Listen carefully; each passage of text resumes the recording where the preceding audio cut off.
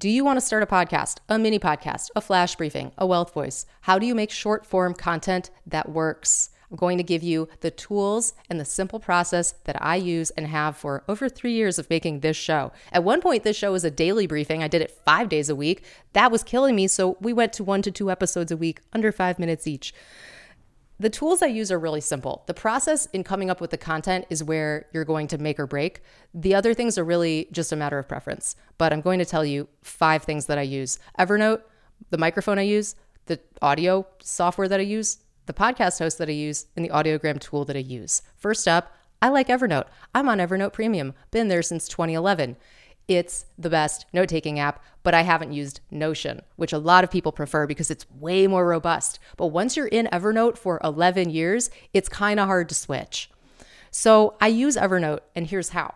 I have a jumble of a long-running 3-year note. This is not organized. This is just how I do it. When I come across an interesting idea, whether it's on a podcast, I'm reading a book, I see a tweet, I hear a news article read aloud, whatever it is, I'll just jot down a note in there and say episode title, episode topic, and I'll make a few bullet points. And then later when I have time, I'll go research it a bit and add some color through stats, which try to include a stat. It makes your content more memorable when it has a stat and a story. If you can get both in there, that's even better.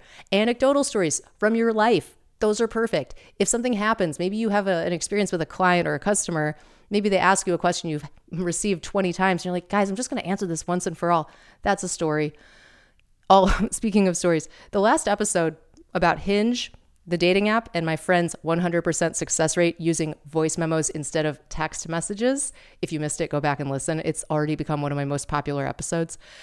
I just wanted to let you know, the reason it came out in mono instead of stereo is because I had COVID brain fog. So you know what?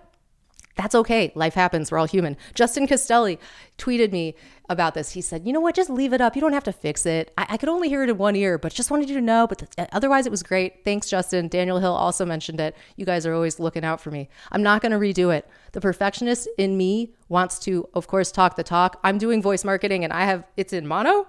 But look, COVID. All right. I know it's so vintage to have COVID. So back to the point.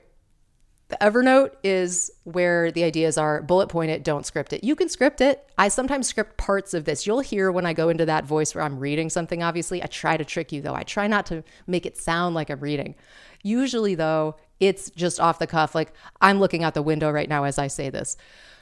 I'll glance back at the Evernote to make sure that I keep it moving because that's the first tool. And then on to the next.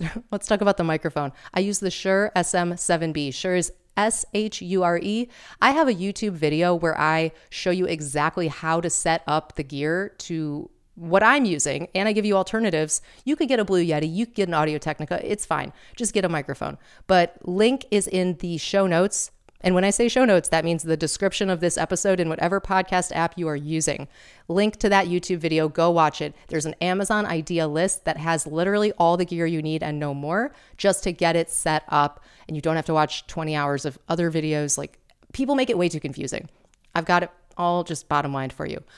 The video is called Best Podcast Mic, Blue Yeti versus Shure SM7B, total setup in all caps, total. That's linked in the show notes.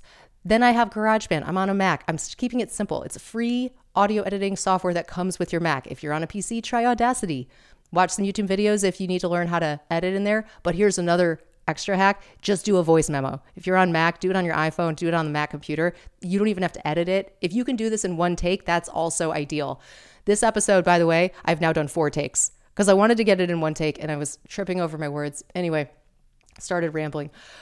After GarageBand, you just edit, spit out that MP3, export it as the highest possible quality, and drop it into your podcast host. I recommend Acast.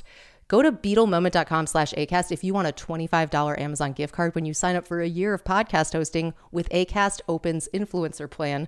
That promo link is at BeetleMoment.com/Acast.